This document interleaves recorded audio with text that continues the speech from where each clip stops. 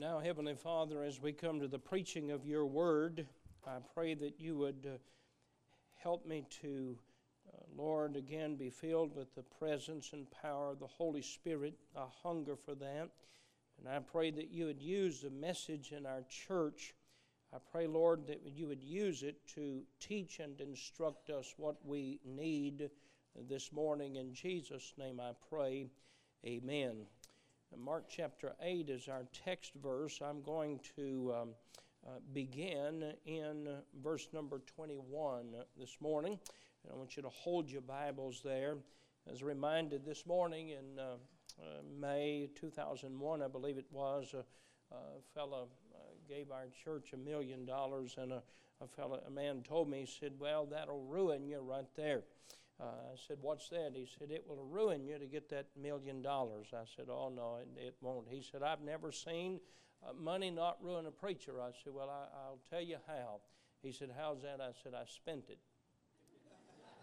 It's already gone. I'm right back where I started from. And so if you have any fear of that $1 million ruining the church or the preacher, you can forget it, because we already spent it. And we're finishing this building out here. Mark chapter 8, verse number 21. "And he said unto them, How is it that you do not understand?" Now that's more of a context than it is the text. Now here is the text. "And he cometh to Bethsaida, and they bring a blind man unto him, and besought him to touch him." The word touch is important. "And he took the blind man by the hand, and led him out of the town. And when he had spit on his eyes, and put his hands upon him, he asked him if he saw aught. And he looked up and said, I see men as trees walking. After that he put his hands again upon his eyes, and made him look up.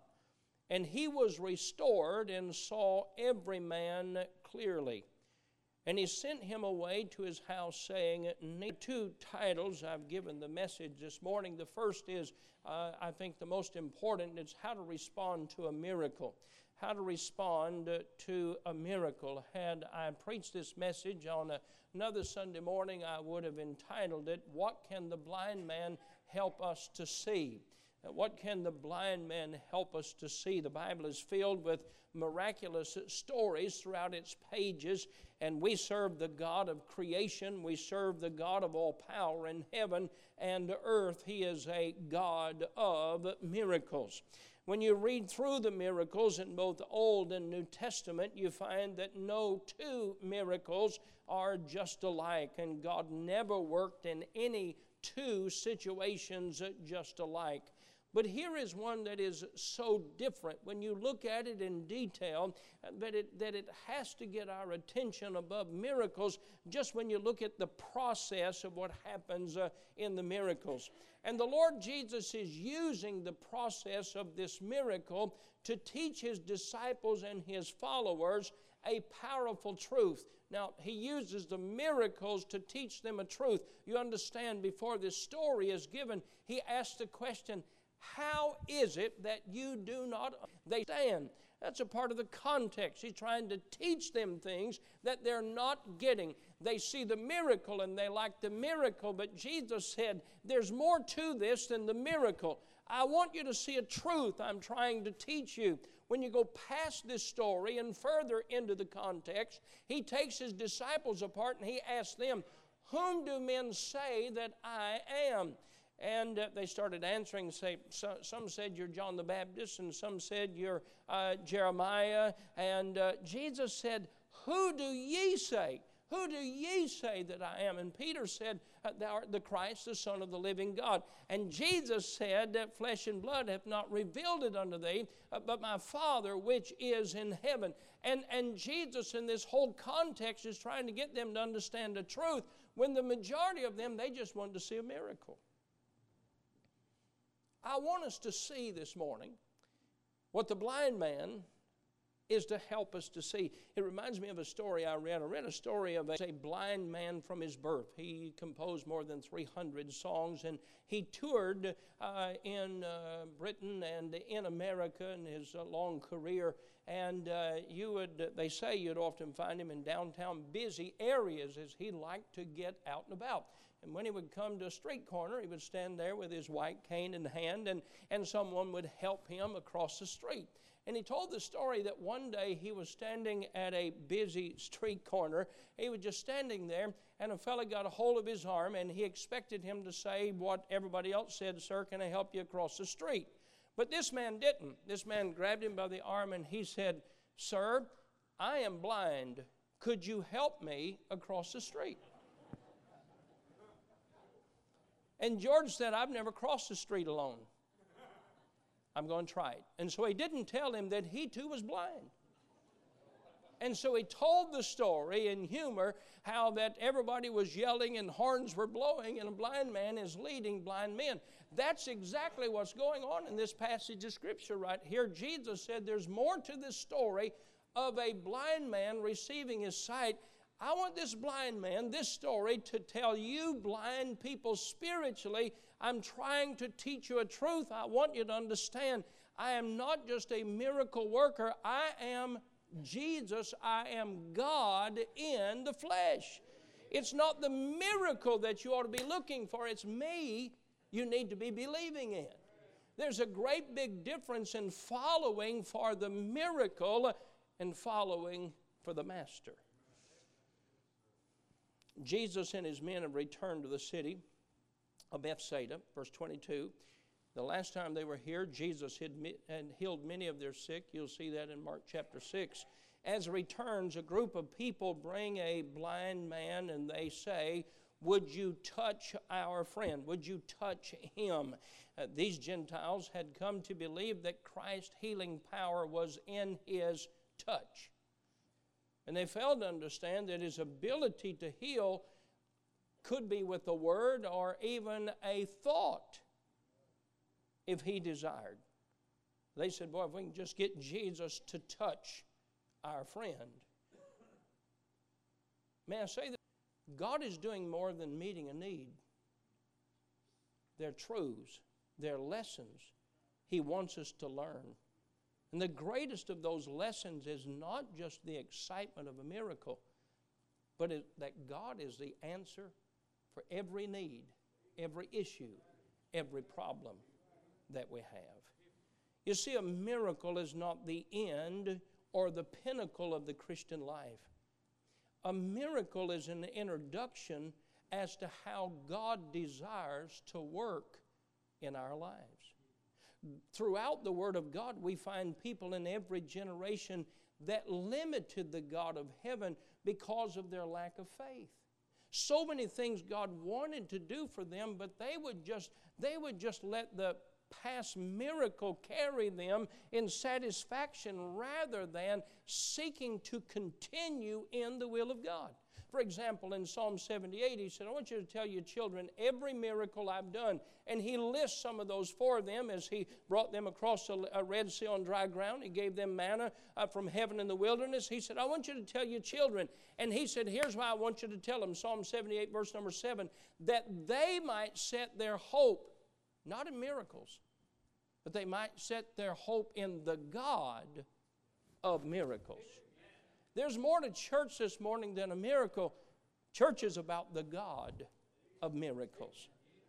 You see, I do not believe that Pentecost, as is recorded in Acts chapter 2, was the pinnacle of the church age. I believe it was to be an example of what God desired to do as we believe Him and as we yield to His work. Are you with me on that this morning? As this miracle unfolds, He asked the man, "What do you see?" I asked this morning, what do we see? What do we see in God's working in our lives? What do we see in God's working in our church?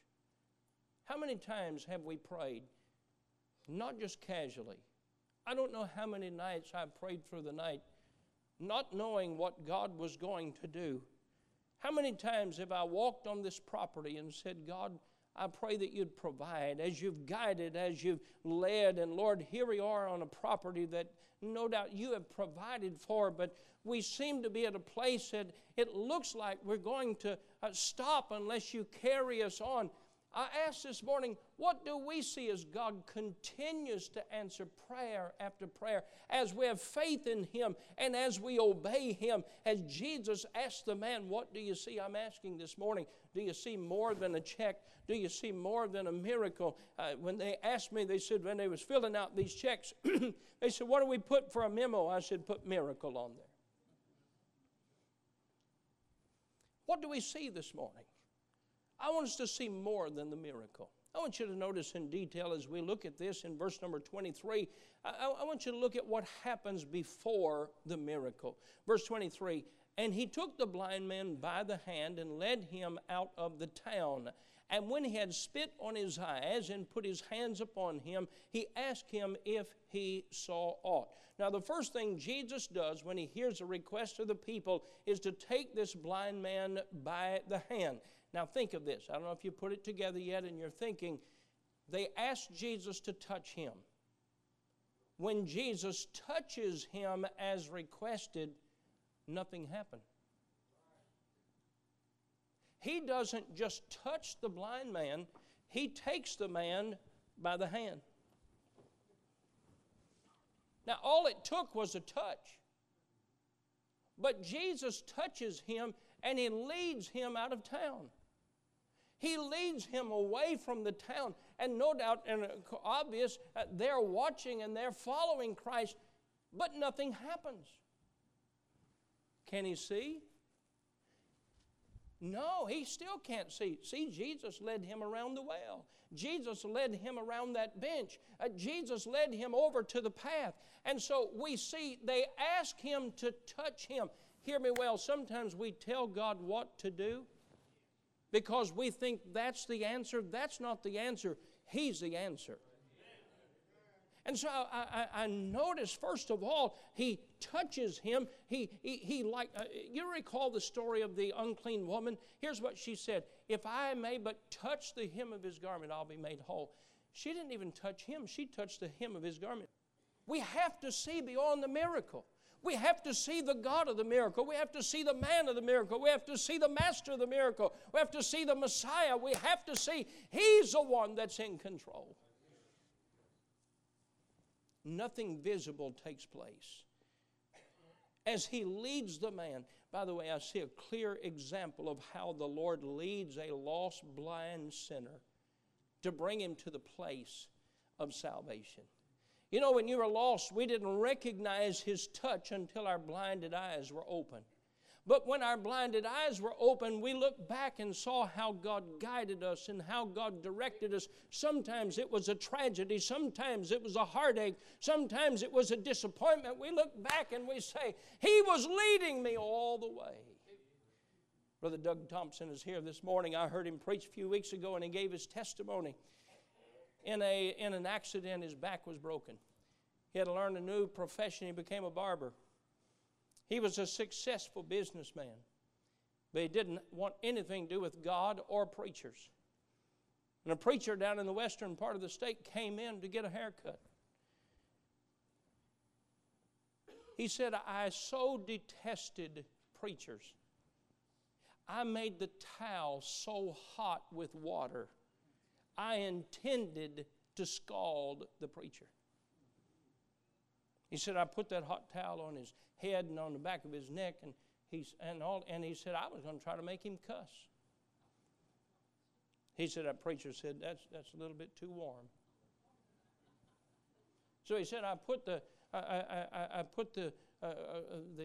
whatever that is, a towel around his neck. He said, I pulled it too tight. He said, I didn't like the preacher. He said, the only thing the preacher said was, it's a little too tight. He said he didn't have much hair. In fact, he said he took his toupee off and laid it down there. He just had a little bit of hair. He said, I was mad as I could be. Brother Doug Thompson told this story. He said, I started working on his hair. He said, the old preacher, he said, if you don't mind, I'll read the Word of God while you cut my hair. He said he started reading the Bible. He said, I watched that old preacher and tears are coming down his cheeks. He said, God got a hold of me. He said, I was angry before I came under conviction. He came to the place of salvation. You know what God was doing? He took Brother Doug by the hand and he was leading him to the place of a miracle. Aren't you glad God was directing in your life? By the way, not only as a lost person did He lead us to salvation, He leads us along. And there have been times in this journey that I didn't know what God was doing. And it's difficult looking ahead to know what He was doing. And we look back and we see that God's led us all the way. You see, that building out there was supposed to be the first building. But that got delayed. And this building was, I would label it an accident, but God said, I had this building for you at 50 cents a foot. Our intention was to build a building about 45,000 square feet. They limited the size of that building. They cut off part of it at the city, and I was frustrated about that. But it's ended up being right at 40,000 square feet. Oh, plus this 20. God leads us along. They said, if you'll just touch Him, the healing power is not in the touch, it's in the master of the touch. We see what happens before. Now, let's notice the process of the healing. One of the things that makes this miracle so unique is it's the only time in the Scripture that Jesus healed someone in stages. Usually, Jesus either touched them or spoke to them and they were healed. He said to the 10 lepers, my wife asked me one Sunday morning, she said, what are you preaching on today? She don't ask me that often. But she asked me, she said, what are you preaching on today? I said, I'm preaching on the 10 lepers. She said, you mean the 10 lepers? I said, that's before they met Jesus. They went from lepers to lepers after Jesus touched them. They didn't go through a process, friend. They were healed immediately. But here the Lord Jesus uses a two-step process to open the man's blinded eyes. His healing miracles were so different. He healed one leper by touching him. Jesus would often go to where the sick individual was, but sometimes they brought the sick individual to him, and sometimes he just said to the parent, go home. And they found out when they got home that their child was healed at the same time. Jesus just spoke the healing about them. Our testimonies are all different, but thank God He saved us all by His grace, and through our faith He brought us to salvation. And not only that, He continues to lead us along. In this story, Jesus takes spit and He puts it on his eyes. I imagine this man perhaps to have eyes that were diseased, maybe mattered shut or crusted over. And Jesus puts spittle on his eyes, and He asks the man if he sees anything. And he said, I see men as trees walking. This tells us a few things about this man. First of all, he hasn't always been blind. He knew what people were, what they looked like. He knew what trees were. And He distinguished those by what He saw, but He said, I see men walking as trees. It also tells us that the healing is not complete. He also tells us that as we read the rest of the story, that the healing powers of Christ were not failing, but I'll guarantee you they have given Him their attention. Because many believed as soon as He touches him, he's going to be able to see. But He touches him and He leads him and nothing happens. He now places spittle on his eyes and He says, what do you see? He said, I see men walking as trees. You see, Jesus is using this man's healing to teach. He could have healed him with a thought. He could have healed him with a word. He could have healed him with a touch. But He is teaching them by extension a valuable lesson. As I read this miracle, I thought this is exactly what God has done, not just in this building program, but in the life of our church in these 31 years that I've had the opportunity to be the pastor. God's been so good to us, one miracle after another. And I'm glad today we're not complete. We're still trusting in Him. And if I said we had another $1 million that would pay for the paving and that would pay for the offices, we would move on to the next building, because I believe not just in a miracle, I believe in the God. One thing, but that's who God is. Jesus then touches the man again, and everything becomes crystal clear. His healing is complete. His eyesight is restored. And this blind man is a living illustration of the spiritual side of the disciples. Since they had been walking with the Lord, they had learned some, but they had not learned all that Jesus wanted them to learn. Tune back in again. Listen to me again. Sometimes we just want our need met. That's all we pray for, is our need to be met. God said, I don't want to just meet your need. I want to be the person that you want. My God shall supply all your need. This one is signed Philippians 4:19. But my God shall supply all your need. If you look at that verse, it doesn't say my God supplies all your needs. Because we don't have needs. We have one need, and that's Him.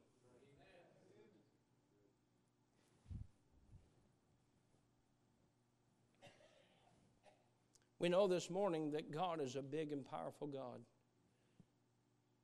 We've taken Him at His word so many times, but have we taken Him at His word? I'm preaching to us now an application as I close. Do you trust Him completely to give your life to Him for His will for your life? You say, He's been good, but I don't know if I want to give Him my whole life. I'm afraid He'll mess it up. You know what He's saying to the disciples? There's a learning process here, and I want you to know that there is more than the miracle going on here. You need me. And as they trusted in Him, and thank God they came to the place by the end of the ministry of Christ that they wholly dedicated their lives to Christ, and they even died for the cause of Christ, living the miraculous, wonderful Christian life. And that's what God wants to do with us this morning. I ask you, do you know Christ as your personal Savior? I ask Him this morning, not only have you yet been baptized, you're pondering that. There's no need to ponder that. You just need to do what God says. He's a God of miracles. We don't need to ponder what He instructs us to do. He doesn't say, now when you feel like obeying me, I want you to do that. When you feel the time is right, if God commands it, the time's right. I want you not only to be saved, I want you to not only be baptized, I want you to serve me. I want you to be in my will. Now look at Mark chapter 8. Verse number 27, and Jesus went out and disciples into the towns of Caesarea Philippi. And by the way, He asked His disciples, saying unto them, whom do men say that I am? And they answered, John the Baptist. Jesus told them who He was. He told him that He was the Christ. But some are still guessing that He's a magician. Some are just guessing that He's a miracle worker, that He's somebody from the past. Some say John the Baptist, some say Elias, and others say one of the prophets. He saith unto them, but whom say ye that I am?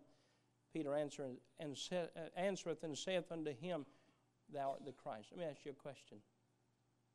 Who is Jesus to you this morning? Is He just somebody you go and ask to have your needs met? Or have you seen Him as the person that is our need? Stand with me if you will. How to respond to a miracle. Excitement, yes, about answered prayers, surely. A need met, praise God. But a storm of life for the child of God. Our heads are bowed, our eyes are closed. If you're here and you've never received Christ as Savior, today is the day of salvation. Boast not thyself of tomorrow, for thou knowest not what a day may bring forth. If you've never trusted Him, in just a moment when He sings the invitation song, you ought to step out of your seat and down the aisle. You ought to say this morning, I want to trust Christ as my Savior. If you're here this morning and there's a spiritual decision Maybe it's baptism. Maybe it's surrender. Maybe it's full dedication of your life to Christ, whatever the case may be. This morning you ought to yield, dedicate your life to Christ. Heavenly Father, bless the invitation. Thank you, Lord, for yet another miracle. You've done so many. I could talk for hours about how it all worked out and answered prayers and miracles that you've given. And Lord, the miracle of each and every salvation of people in this room, we could talk for hours about the miracles. But Lord, it's not just the miracle, it's the master of the miracles. And I pray that our faith would be in a God to say, Lord, you can meet my need, and you are meeting my need, and I give my life in your will. Bless the invitation, I pray, in Jesus' name. Amen.